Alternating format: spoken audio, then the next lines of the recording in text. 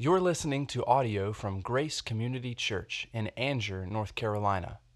More information about Grace Community Church can be found at graceccnc.org. Well, that was so great seeing those guys up here this morning, hearing from them, knowing what they chose that they wanted to take with them. Praise the Lord. I'm going to talk about them again in just a moment, but were you not blessed? I felt almost transported before the throne of God with the music this morning. It's just been beautiful. I was thinking how connected it all is to the sermon, and David is responsible for a lot of that. The Holy Spirit superintends the whole thing. But in Revelation 4 and 5, where probably the inspiration for this song came, the throne of God. In chapter 4 of Revelation, you see this scene where there's smoke and the sea of glass, which you may think of as a beautiful, appealing, aesthetically appealing thing, but the sea in Scripture always indicates or denotes distance. So there's a distance between God and those who are worshiping Him. And then in chapter 5, these words, "And between the throne and the four living creatures among the elders, I saw a lamb standing as though it had been slain, with 7 horns and 7 eyes, which are the 7 spirits of God sent out into all the earth. And he went and took the scroll from the right hand of him who was seated on the throne. And when he had taken the scroll, he came out into the people, to the beings. The 4 living creatures and the 24 elders fell down before the Lamb, each holding a harp and golden bowls full of incense, which are the prayers of the saints. And they sang a new song, saying, Worthy are you to take the scroll, and open its seals. There you go. For you were slain, and by your blood you ransomed people for God, from every tribe and every language and people and nation. And you have made them a kingdom and priests to our God, and they shall reign on the earth. And they fell down, saying, thousands and thousands of voices saying, Worthy is the Lamb who was slain to receive power and wealth and wisdom and might and honor and glory and blessing. To him who sits on the throne and to the Lamb be blessing and honor and glory and might forever and ever. Amen. You will see all of this come together in the message today. What a day of so many connections. I feel such an affinity with these graduating guys. I mean, just like them, I'm very shy. I have a deep voice, just like all of those. Oh, hello, they're all, and it's that time of life where you think about a gap year, you know. But I'm not taking it intentionally. It's just kind of coming on me. Well, I want to say thank you to Ted McKinney last week for preaching. He did an awesome job. Allison and I were listening to Ted somewhere around Delaware, Maryland, on our way home from Pennsylvania, where we were at a wedding, the wedding of Joel Rader, Mike and Sarah Rader's son. Now, Mike will be here next week, as Jeff mentioned in the announcements. And what you need to know about the potluck, sorry, Jeff, but the one thing, you do not have to register. We just want you to let us know what you're bringing so we'll know what to have more of. Please stay for the potluck next week. If you come to the first service, go take a break, get some coffee or something, and come back for the potluck. This is the first time we've done this in many years. We get to be together around food, and I just want to make sure there are plenty of deviled eggs. That's all I ask for. Fried chicken would be nice as well, but if we've got the other, it'll be good. And then also Joya, I don't know if we'll be able to get Joya to speak or not, but if we can get her up here to honor her. She's graduating here this year, but then she's got to go back to Italy and take another year of high school. 5 years of high school in Italy, 3 years of college. So, you know, which that makes sense, doesn't it, when you think about it? Well, here's the question. When you look in the mirror, what do you see? Make sure, by the way, you take a look before the potluck, okay? Not after the potluck. You might want to do that this week. Do you see an expert, a pretender, a looker, not a looker, a winner, a loser, self-assured, or neurotic, successful, or a failure?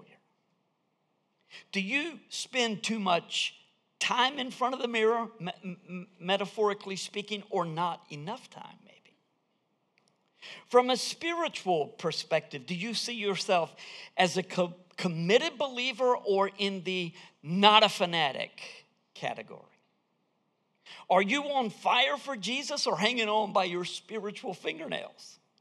Is your focus straight ahead or are you easily distracted?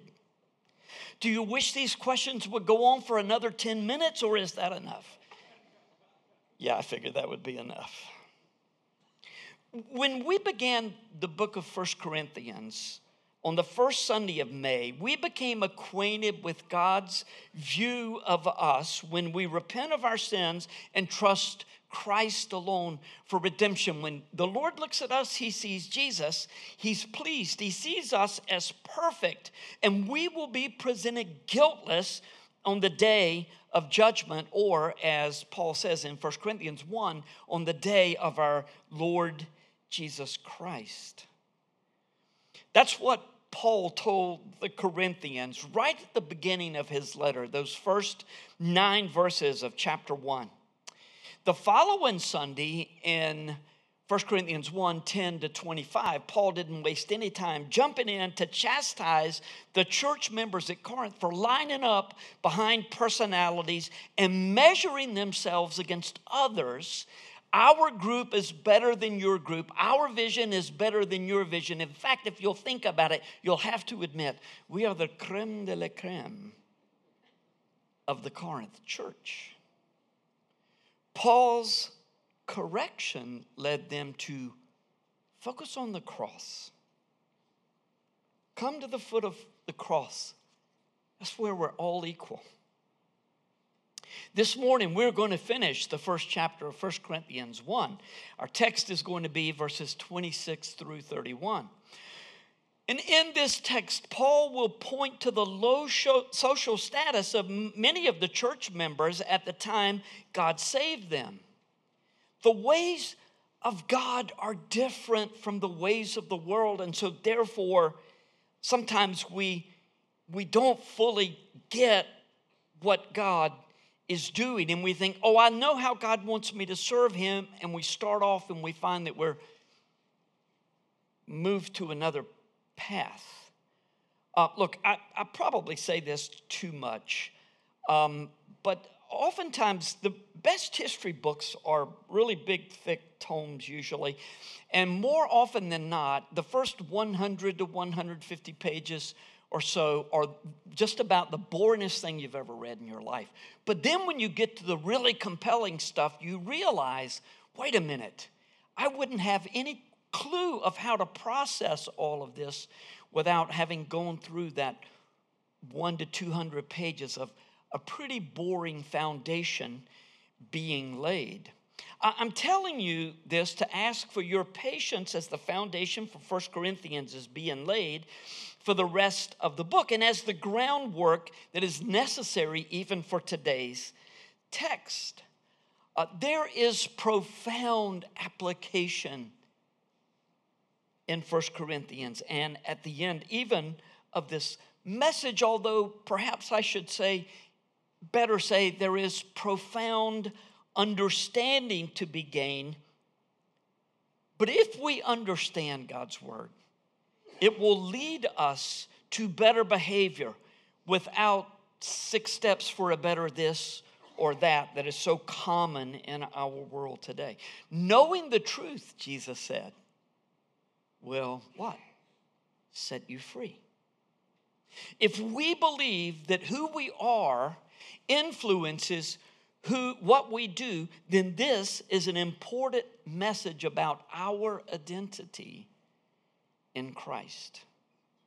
Since American believers are conditioned to employ individual verses or short passages for the purpose of making life work. You know, so often we live in there's a verse for that. I got you covered here. Oh yeah, all you have to do is go to Philippians 4:13. Remember we talked about how terribly out of context I can do all things with Christ is made in our world today. But all of us are tempted to live that way rather than seeking over time. You don't get it overnight, but over time, learning the whole and understanding the major themes of Scripture and how it works in our lives. So since that's the way we're conditioned, sometimes it's important to understand what God is not saying in a text so that we can begin to understand what he is saying. So therefore, here are 3 guidelines for understanding today's text. And this first point is half the sermon, I think. Paul is not in this text making a case against knowledge or its use in witnessing or preaching, which essentially are the same thing in 1 Corinthians 1 through 4, actually. So he's not making this case against knowledge. Paul himself employs masterful rhetoric in making his case for the cross. His point is that we should not trust in rhetoric to either affirm ourselves or achieve self-centered ends. God does not operate the way the world operates. And we'll be reminded of this throughout eternity as we see a lamb that was slain. Second, well, wait a minute. Let me talk about this a little bit. You might get the idea, as we will read in just a few minutes, that Paul is saying that God only saves and uses the poor and uneducated and those who are weak. That's not the point that Paul was making. Jeff covered that very well in his introduction of the graduating guys. Paul used rhetorical devices to encourage his readers not to be more excited about the form than the content. Okay, it sounds very good what you're saying. It sounds very flowery. But look, we're not about the way it sounds. We're about the message itself of the cross. And God delights in accomplishing his plans by unconventional means through those who you would not expect to have leading roles. Why? So that God will receive the glory. And if we're tempted to think, hey, wait a minute, that's not, do you see the problem? We are not built to handle glory that belongs only to God. So his ways are merciful toward us. It's merciful that he uses us in the ways that he does. The second guiding principle for understanding this text is this. The first 2 chapters of 1 Corinthians lay a foundation for many issues that will be addressed later. Both foundation and application will become clearer as we make our way through Paul's letter. So many times I've wanted to say, as Paul will say in 1 Corinthians 4:7 or in chapter 11, over and over I want to say that. The difference between the first chapter of 1 Corinthians and the foundation that the history books lay down for us is that it's not boring. In fact, this message is central to the entire storyline that goes all the way through Scripture. Creation, fall, cross, redemption, restoration. It's central to everything we do, everything that we are and everything that we do. Even though some of the verses might cause us to say, I'm not sure I fully get that. I will encourage you, hang on. It will make sense as we go. I promise. Third, the underlying theme of these 2 chapters seems to be our need to embrace the same humility that sent Jesus to the cross. For that is the place where God's power is saving us. In context, the Corinthians were acting just like the world, shouting one another down, saying, "Our vision is better than your vision." Paul said essentially, "Stop that." And he didn't say, "You're better than that." He said, "You're not as smart as you think you are." So what was the point of standing before the mirror at the beginning of the message? The point was and is to move away from the mirror and move toward the cross, where we will find everything we have desired and more, although the cross is never an easy choice. We must come to Jesus if we come in humility. So our text this morning, 1 Corinthians 1, verses 26 through 31, I will ask you if you would to please stand as God's word is being read. For consider your calling, brothers. Not many of you were wise according to worldly standards. Not many were powerful. Not many were of noble birth. But God chose what is foolish in the world to shame the wise. God chose what is weak in the world to shame the strong. God chose what is low and despised in the world, even things that are not, to bring to nothing things that are, so that no human being might boast in the presence of God. And because of him, you are in Christ Jesus, who became to us wisdom from God, righteousness and sanctification and redemption. Many of the things that are expressed around the throne when we're praising Jesus. So that, as it is written, let the one who boasts, boast in the Lord. The word of God for the people of God. Thanks be to God. Thank you, and be seated. I know that many of you take your spiritual responsibilities before the Lord very seriously. Did you ever expect to be where you are today?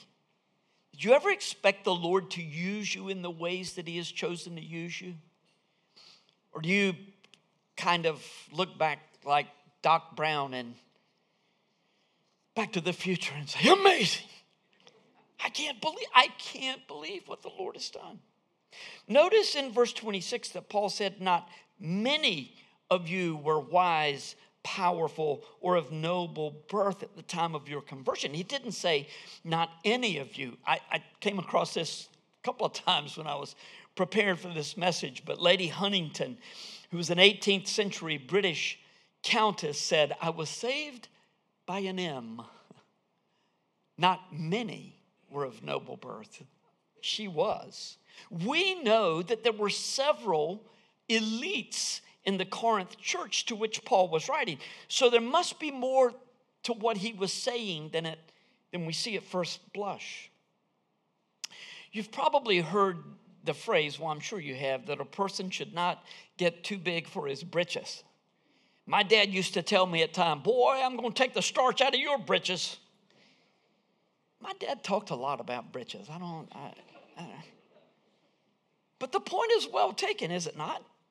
It's the same as Paul said in Romans chapter 12:3, immediately before writing about the spiritual gifts that are given to all church members. For by the grace given to me, I say to everyone among you, not to think of himself more highly than he ought to think, but to think with sober judgment, each according to the measure of faith that God has assigned. So we'll learn later, I can't resist it. I don't have it in the notes, but I can't resist saying that in 1 Corinthians 12, 13, and 14, we're going to learn that spiritual gifts are not about us. They're about serving the body. It's not about, hey, look at me. It's about what can I do to serve the body. And it's Also true, if pride goes before destruction and a haughty spirit before a fall, then it's a mercy for God to use those who are humble to accomplish his purposes. Staying humble is the challenge. In verses 30 and 31 of 1 Corinthians 1, the Apostle Paul shows us that this has always been God's pattern. Not only on the cross has Jesus shown his willingness to humble himself and bear our shame so that we might have life, but we find abundant life as we linger near the cross and we take up our own cross and follow him. In Christ, we have all the riches imaginable, no matter our status in the world. In verse 31, Paul quotes from the Old Testament when he says, as it is written, let the one who boasts, boast in the Lord. So where exactly is this written? Paul says it's written. Where is it written? It's in Jeremiah 9:24. I'm going to guess that many of you are familiar with Jeremiah 9:23 and 24. Thus says the Lord, let not the wise man boast in his wisdom. Let not the mighty man boast in his might. Let not the rich man boast in his riches. But let him who boasts, boast in this, that he understands and knows me, that I am the Lord who practices steadfast love, justice, and righteousness in the earth. For in these things I delight, declares the Lord. Just like Paul would say in Galatians 6:14, God forbid that I should boast in anything other than in the cross of our Lord Jesus Christ, by whom I am crucified to the world, and the world is crucified to me. Why should a wise man not boast or trust in his wisdom when, in fact, as Jeff mentioned this morning, God encourages us to discover, develop, and employ wisdom, the perfect balance Jeff talked about, knowledge, wisdom, all of it, how it works together. The difference, of course, is between God's wisdom and man's wisdom. God's wisdom always comes to us through an understanding, a knowledge and understanding of his word, how he reveals himself to us in his word. It is vital to pray and ask for God's guidance when we come to times that require wisdom in decision making. But our prayer should be for discernment, and discernment comes from the Holy Spirit as he gives us knowledge and understanding of God's ways that we find in Scripture. When our children are small, what do we tell them? When we're going to a place and there are going to be other adults there and they don't know how to act, what do we say? You watch me, do what I do, everything will be okay, right? Just do what I do. I saw one time a television show where that didn't work out so well. It was the Three Stooges. And, there was this German ambassador in the room, and he said, I'm going to watch him. And he watched Curly, and he's flipping, he's getting butter and stabbing the peas and flipping peas and catching them with his mouth. So the whole room is doing that. But there's a great benefit to imitation. It's far better to just know, right? As you grow, you get older, you get better understanding. You don't tell. These guys are probably going out for lunch today with their families. They're probably not going to say, now, Tristan, watch me, do what I do, okay? We don't want you to embarrass us here at Zaxby's. It'd be hard to embarrass your folks. But because he knows what to do now. And that's the way the Lord builds his wisdom in us through his word. Man's wisdom comes from his knowledge of the world and his own reasoning. And the world shifts all the time, right? The world is constantly moving. So you have to move with it. That's one of the big problems of what you did 23 years ago. You said this, you're out. Really? Is there no place for growth in our world? It's occasionally, this wisdom, this worldly wisdom, is occasionally accompanied by a degree of understanding of how God works in certain situations. In fact, if there's not some wisdom from the Lord, the world doesn't really work at all. Some people know just enough Bible to make them dangerous. The problem with worldly wisdom is that we're never wise enough.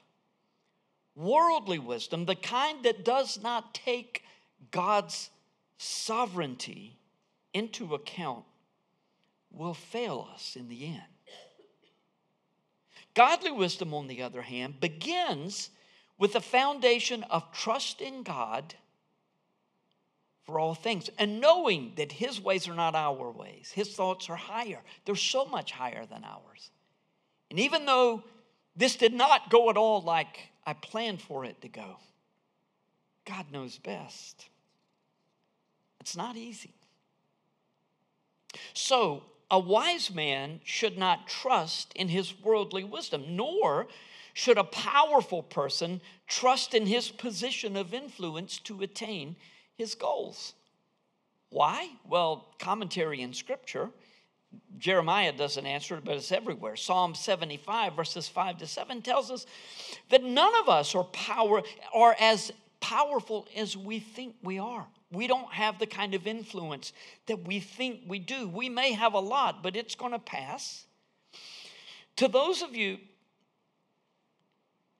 us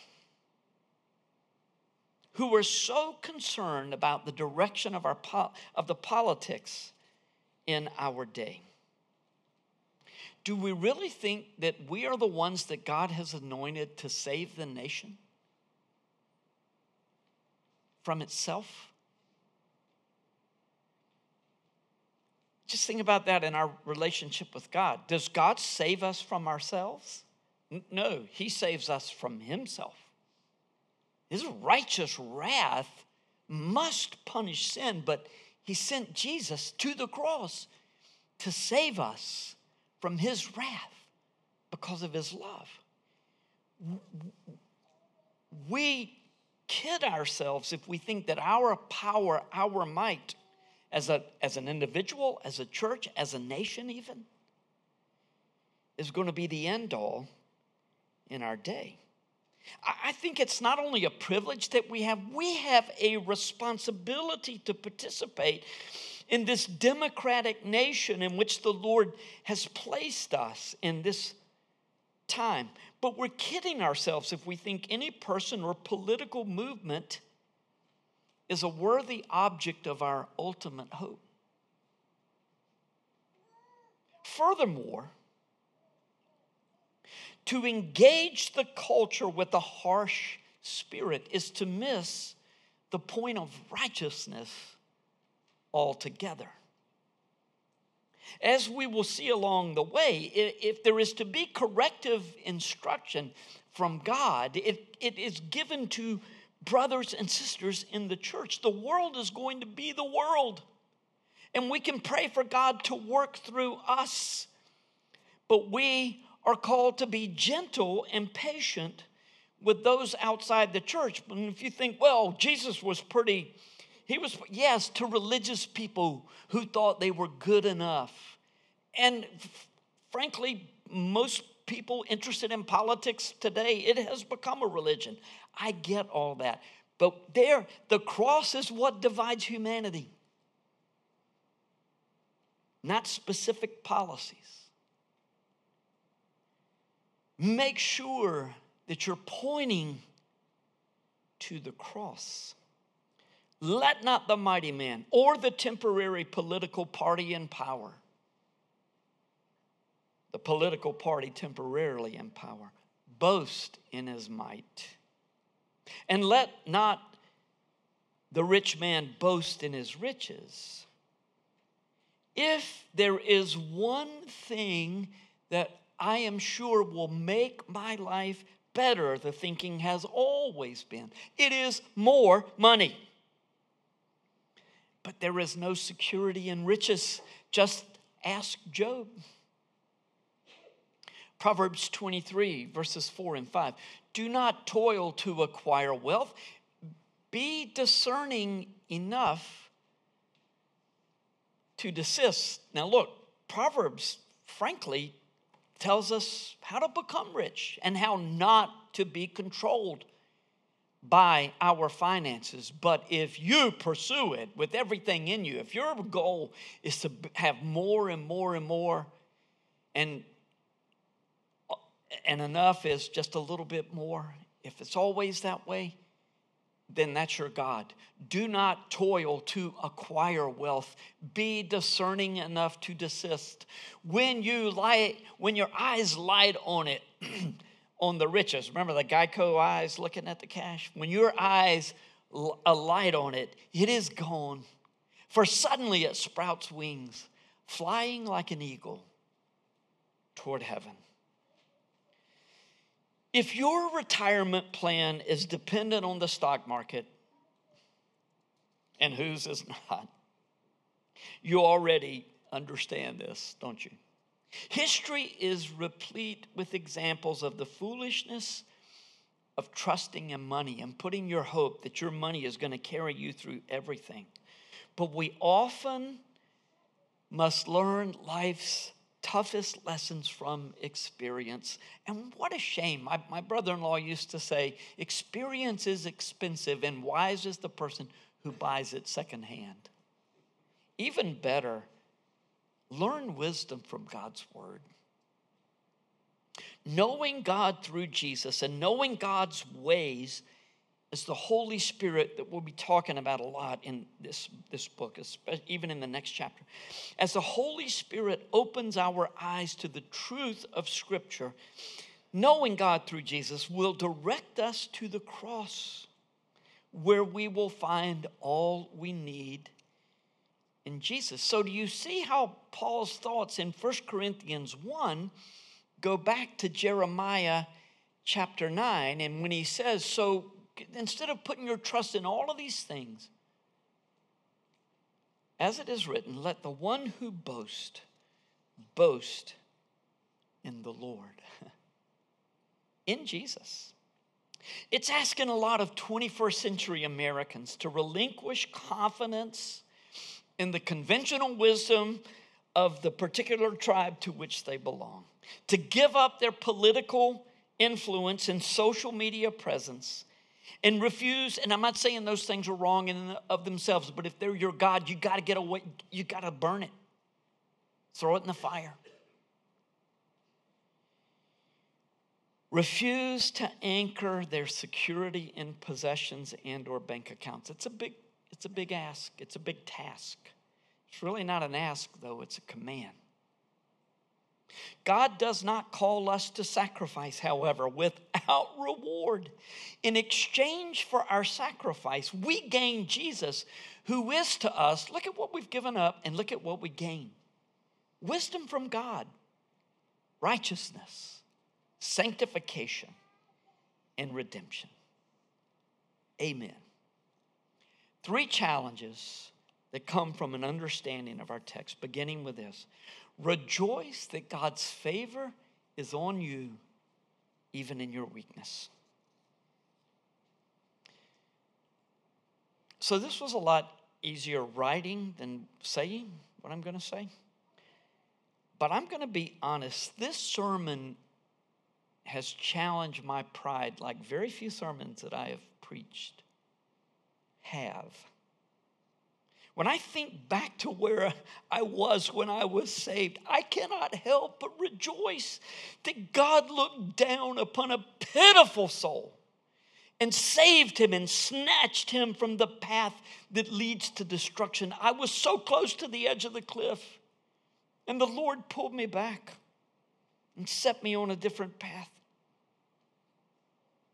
steadied my ways. When I think of where I am right now, and I read these verses, I'm tempted to say, hey, now I've worked hard to get where I am. I know this is sinful pride, making me think more highly of myself than I ought to think. Religion drives us to be better. And surely we all want to grow in every area of our lives. God only comes, though, to those who refuse to depend on themselves for salvation and for sanctification. The cry of the world might be, but I don't need to be saved. I talk to plenty of people like that. Oh, but you do. You do. And deep down, you know that that is true. Fortunately, you're not required to save yourself. God has descended to you and will meet you at the cross. Not only that, He invites you, He draws you to Himself. Adolf Köberle said this, quote, "How does Jesus differ fundamentally from all others who have been founders of some form of religion? He does not give directions for the purification of the soul like those found in all the mystery religions. He does not point man to creative springs within his own soul that he might somehow find devotion to God. He does not make wisdom and virtue conditions of fellowship with Him.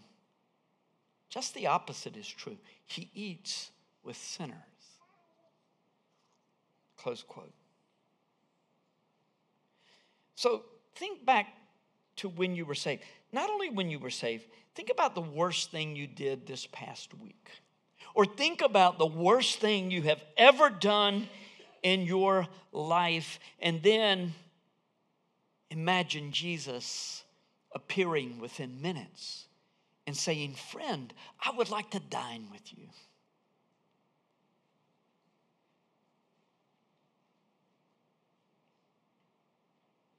That's our Savior. He dines with us, but He died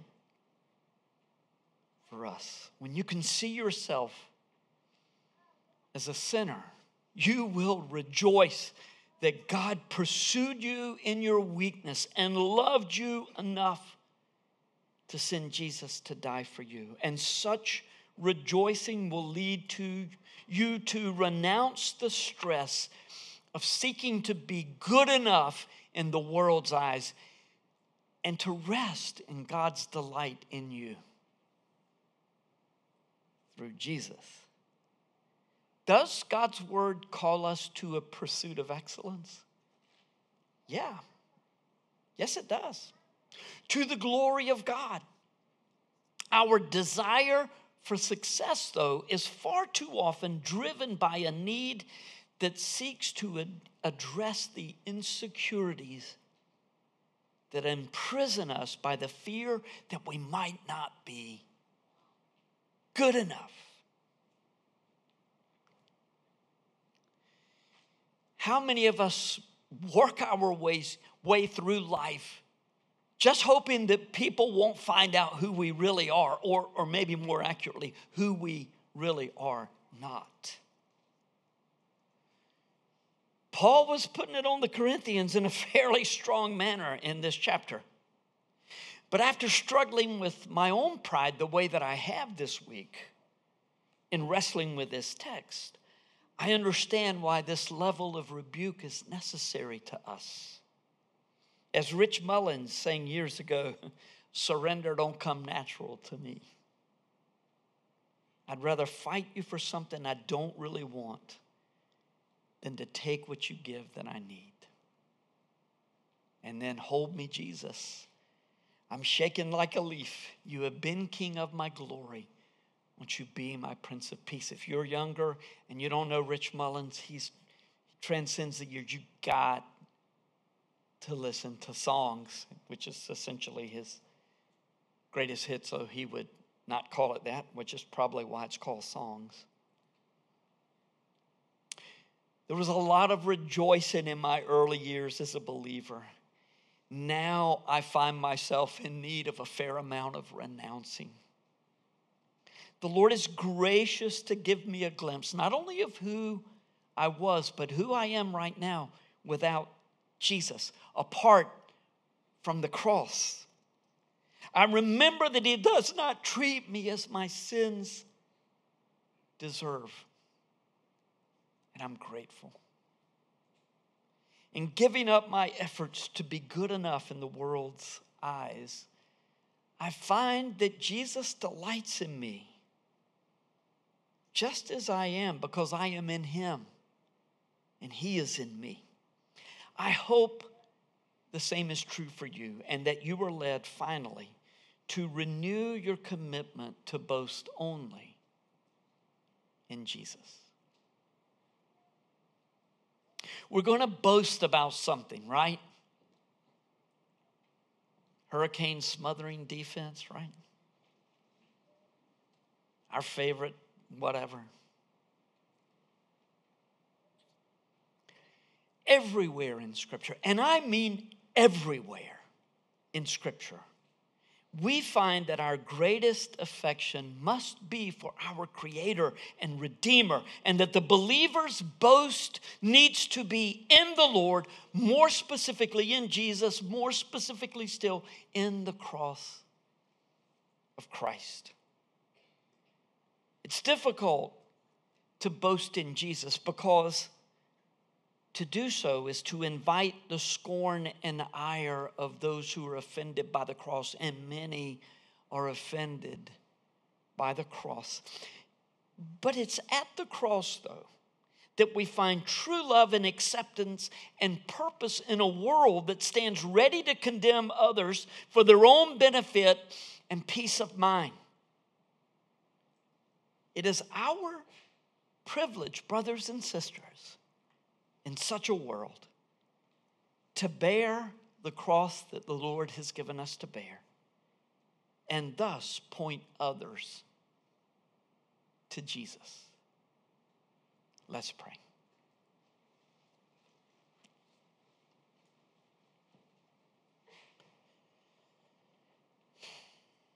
To rest solely in the Lord's acceptance and affection seems too much to ask of a needy and insecure soul, until it is the only relief available. You know what that's like, don't you? You expend every resource available to you, and then one day you find, I got nothing. At that place, we will find our Savior to be more than enough. Far better to believe now, to give Him our trust now in this time of prosperity and ease, than to wait until we have no option. But the beautiful thing is that when Jesus is all we have, we will find Him more than enough.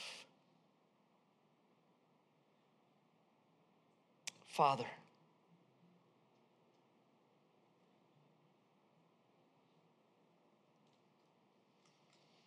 we yield ourselves to you. What more is there to be said or even prayed? We sit before you grateful, humble, eager to take up our cross and follow you. May we not look to the right or the left. May we look straight ahead. Pray especially for these graduates. This is the time where the voices are going to come at them in ways that they've never experienced before. Lord, may they look at Jesus' cross, and may they pick up their own cross, deny themselves, and follow you. May it be true of all of us. It's in the name of the one who died and in whom we find life, Jesus, that we pray. Amen.